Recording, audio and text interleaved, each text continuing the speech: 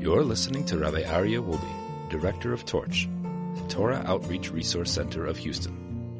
This is the Jewish Inspiration Podcast. Welcome back to the Parsha Power Special Pesach Edition. My name is Rabbi Aryeh Wolbe, and this is the Jewish Inspiration Podcast. I've been planning, like I do typically every year, look through the Haggadah, look through some of the ideas, some of the themes. I found some interesting ideas that I would love to share here with our podcast audience. You know, typically I would look for nice divrei Torah, nice thoughts and ideas on the Haggadah, things I can share with my family. But this year, something else stood out, and it really is remarkable that if we look carefully at the Haggadah, every important Jewish theme is in the Haggadah. And we'll go through a few of them, and hopefully it'll be a source of inspiration, an eye-opener for you as it was for me. So the first thing is, one of the things we say in the Manashtana is that on the night of Pesach we only eat matzah, while in the rest of the year we also eat chametz. Chametz is something which is leavened, something which has, like a yeast in it that grows. But really, if you think about it, chametz and matzah are exactly the same. Bread and matzah are the same thing. It's just the only difference between them is time. And I think that is one of the most important elements of Judaism, is not to waste time, is to take everything that we have coming our way as an opportunity to accomplish, to achieve, to get things done. And then when we search for the chametz, which this year will be on Thursday night, but the night before Pesach typically, we search inside ourselves. We look in the nooks and crannies of our homes, but we also search within ourselves, in our cracks and crevices, in our own neshama, in our own soul, and see maybe there's areas that we can enhance our character. Perhaps there are areas that we can perfect our traits, and look at our relationships, what needs improvement, where we need to make amends, etc. And to really utilize this time to connect with ourselves and understand our mission and purpose in this world. Speaking of searching for chametz, many of the Hasidic masters would spend many, many hours searching the chametz, not only the chametz of their homes, checking in the corners, checking all around in the drawers and in clothes, but also checking in themselves and really spending a tremendous amount of time investigating in themselves what areas need improvement. So I think it could be a great example for ourselves to look into ourselves, to look into our own lives every single day, activities that we do, in what way can we enhance them and make them better. Okay, so now when we look at the Haggadah, we begin essentially the Magid part with Halach Ma'anya. Halach Ma'anya is really talking about the bread of the poor, but also inviting in the poor people to join us in our meal. And it is one of the greatest fundamental principles in Judaism, our responsibility for others, not to live for ourselves, but to live for the people around us as well. That's the essence of marriage. That's the essence of parenting, to care for others. But that's also the essence of community, is that we don't only begin eating and think of ourselves, we think of those around us, who else is needy, who else needs a place to eat. So we begin the meal with the first note of Jewish values, is taking care of others. Halach Ma'anya, a poor person, someone who's needy, let's bring him, let's have him sit and join us around our table. Additionally, the halacha teaches us that one is not allowed to eat before they feed their animals. Imagine, our animals, a dog, you have a little puppy, you have a cat, or you have any type of animal, you have to feed them before you sit down and eat. That's even more so if we're dealing with another human being. Of course, we need to make sure that every human being that's in need has a place to eat. But then we go on to the Manashtana, and we ask the four questions, and we have our children ask the 4 questions, and the halacha tells us that even if we're sitting and having the Seder all alone, we should still ask the 4 questions. That's because asking questions is a very, very fundamental principle in Judaism. Asking questions. In other religions, they frown at questions.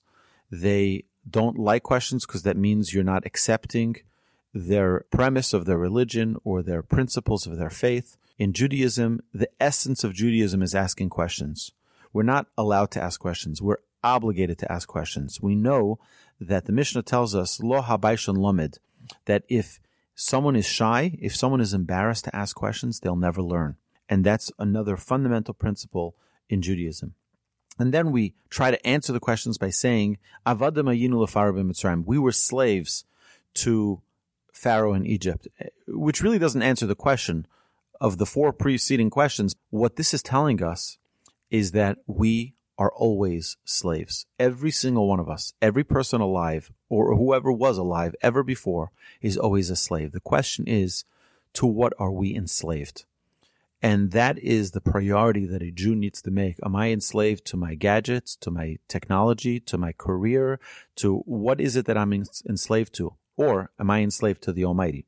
These are really important questions that a person needs to ask themselves. We are here to be slaves, but slaves to the Almighty, to emulate Hashem and not to be enslaved to other things. Then, right after we talk about Avadim hayinu, we go into Maaseh Rabbi Elazar, a story told about Rabbi Elazar, that all of the sages were sitting in Bnei Brak, and it tells us how they were observing the Pesach Seder.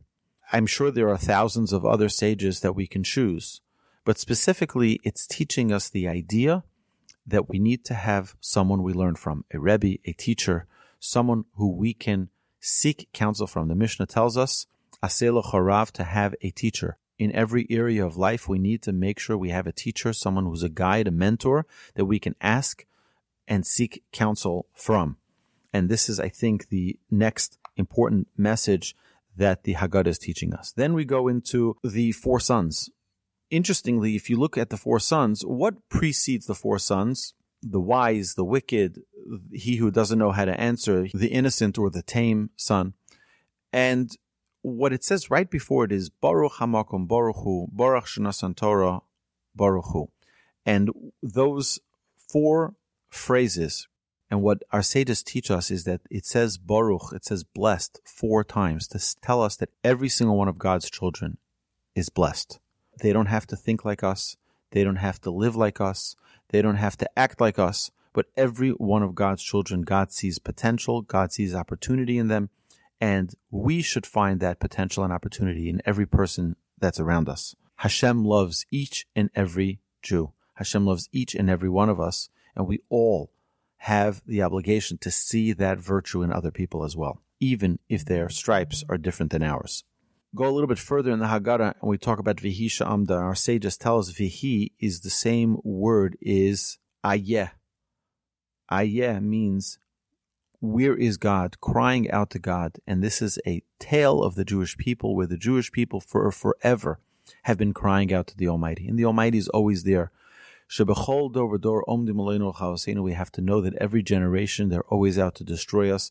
That doesn't only mean the nations around us, but we all face our own personal struggles. And what we need to know is that God is always there to hear our pleas, our prayers, our requests, our cries, our tears. And that is our most powerful tool. The most powerful tool, Vihi Sha'amda, the Ve'ayeh Sha'amda, the prayer, the seeking God, wherever we are, any challenge that we face, we should never, ever think that all hope is lost. God always wants our prayers. God always hears our prayers. Sometimes the answer is not exactly the way we want it, but that's because we don't see a full picture, and the Almighty does. And then we see the plagues that the Egyptians got, the 10 plagues. Some say it was 50 plagues, some say it was 200 plagues, some say it was 250 plagues, and we go through those opinions in the Haggadah. But what's the idea behind it? Why did they get these plagues? If you look at each one of the plagues in detail, you'll see that they reciprocate as a specific punishment for how the Egyptians made the Jews suffer, how they afflicted the Jews. And this is the concept of reward and punishment. Every single person has free will, and with that free will, we can do things that are positive, we can do things that are negative. And there's reward that comes for those that are positive, and there's punishment that comes for those that are negative. And that's our choice. We're jumping a little further in the Haggadah, and we see the song Dayenu that everyone loves to sing. We say, Ilu kirvanu lufnei Sinai v'lo nasan lanos haTorah dayenu. If God had only brought us to Mount Sinai and not given us the Torah, that would be enough. That would be sufficient. Is that indeed so? Why would we want to go to Mount Sinai and not receive the Torah? What would be good about that? There would be nothing good about it. Our sages tell us a very, very important idea. We did not go to Mount Sinai to receive the Torah. That's a mistake. That's not why we went to Mount Sinai. The reason we went to Mount Sinai was for God's revelation to the Jewish people. You see, Judaism is not a religion. Judaism is a relationship. And everything that follows after the Jewish people heard from God himself directly say, at Mount Sinai, Anochi Hashem Elokecha, I am Hashem your God. Everything that followed after that was memorabilia, souvenirs, to remind us of that same revelation.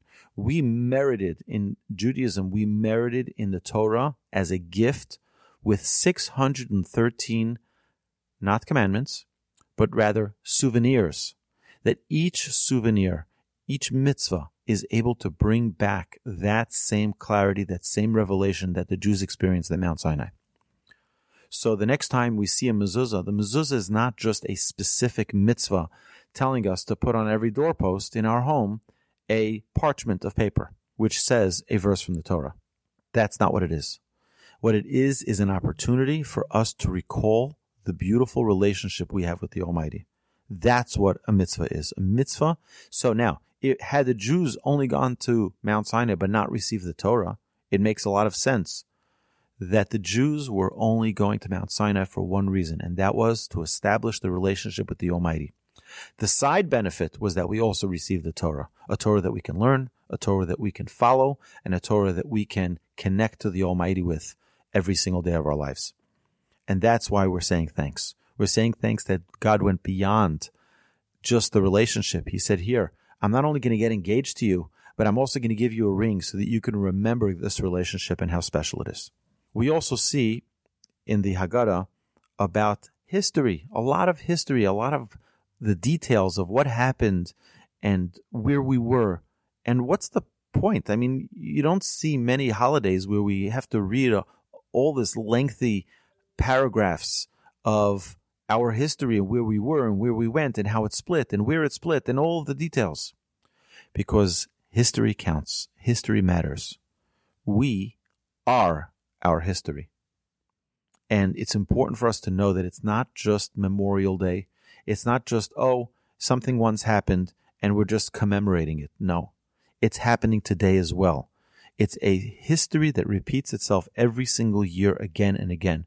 What we're trying to do is reestablish that relationship back to where it was, to bring everything back to, we have a very, very busy year. We're all busy with our lives, and we need to, once in a while, just hit the refresh button and start all over again. If we skip a little further in the Haggadah, we say the Hallel. And the Hallel is singing Hashem's praise. We're singing God's praise. The idea is that we need to feel connected. When you say thank you, when you show appreciation and gratitude, it's the best way not to live in habit. It's the best way not to live with rote, with just taking things for granted. So we try to emphasize and thank the Almighty for every single one of His goodness and kindness that He does for us, the kindness that He bestows upon us. I just want to leave off with one amazing story. Reb Levi Yitzchak of Berditchev was known as a lover of every single Jew. The story is told that during the time of his life, Turkey and Russia had a very hostile relationship, and all Turkish merchandise were contraband in Russia. So one Seder night, Reb Levi Yitzchak told his students, he says, please bring me some Turkish snuff. And the students replied and said that it is forbidden and it's not available and nobody has Turkish snuff. And the Rebbe insisted, and he says, I will not begin the Seder without it. I need the Turkish snuff. So they continued to persuade Reb Levi Yitzchak that it's not possible. He said, I want you to go and knock on doors and find it. Sure enough, they went around the neighborhood and they found someone who had Turkish snuff hidden, and they said it's for the Rebbe, Reb Levi Yitzchak, and they brought it to Reb Levi Yitzchak. He was very happy that he had the snuff. And then he says to the students, he says, I can't begin the Seder till you bring me some Turkish wool. And they said, again, nobody has Turkish wool. It's contraband. You're not allowed to have it. It's a penalty of death if you were to be found with it. And, of course, they went around and they found some Turkish wool. Then the Rebbe said, we cannot begin the Seder till you go out and bring me some chametz. Go to one of the Jewish homes and find me some chametz. And they knocked door to door, searched all the homes.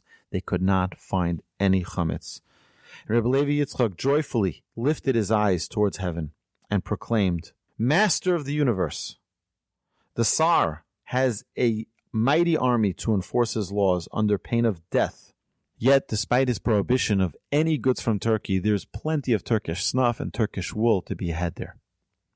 You, on the other hand, have not enlisted an army to enforce your prohibitions, yet no Jew in this town possesses even a morsel of prohibited chametz. Are your people not faithful to you and worthy of redemption? I think it's such an amazing perspective. You know, the most celebrated Jewish holiday around the globe is Pesach. I want to share with you one more story, actually. I'm just reminded of another story. I want to share this before we end. My mother-in-law, may she live and be well, had a study partner through Partners in Torah. Those of you who don't know, Partners in Torah is a great organization. Any one of you listeners, anywhere out in the world, if you want a study partner, you can call up 1-800-STUDY-42, and this incredible organization, Partners in Torah, will set you up with a study partner, someone who will learn with you the topic that you're interested in learning. It's all free. It's over the phone. You can do it over Skype or any other vehicle of communication.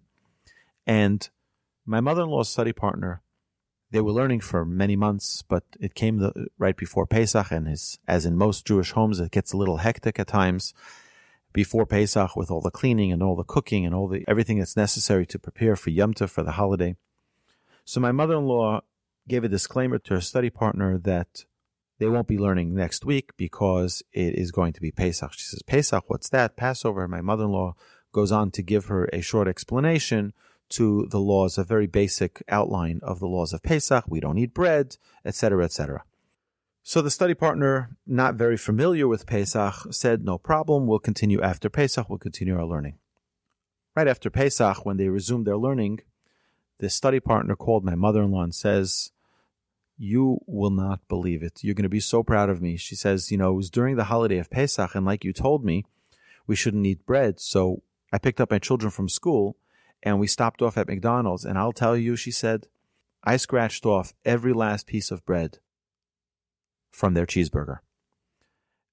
And I can tell you one thing, that although this lady didn't know much, she didn't know about the prohibition of eating cheeseburger, she didn't know perhaps the 4 cups of wine and matzah, but I guarantee you that God in heaven smiled at his beautiful children trying to do everything they can to observe the laws of Pesach. So many laws over the holiday of Passover to observe, but the one that everyone knows and everyone tries to observe to the best of their ability is not to have chametz, not to eat any bread during these 8 days of Pesach. So my dear friends, have a lovely Pesach. Have an incredibly inspiring Seder. Share it with your friends. Share it with your neighbors. Share it with your family. And hopefully this will be the Pesach that leads us to a complete redemption, a complete reunification with the Almighty, where the whole world will know that Hashem is King of the universe. My dear friends, have a lovely Pesach and Chag Sameach. You've been listening to the Jewish Inspiration Podcast, a Torch production. Become a supporter at torchweb.org, because your assistance enables more Torah learning around the globe. To find more lessons offered by Torch, please visit torchpodcasts.com.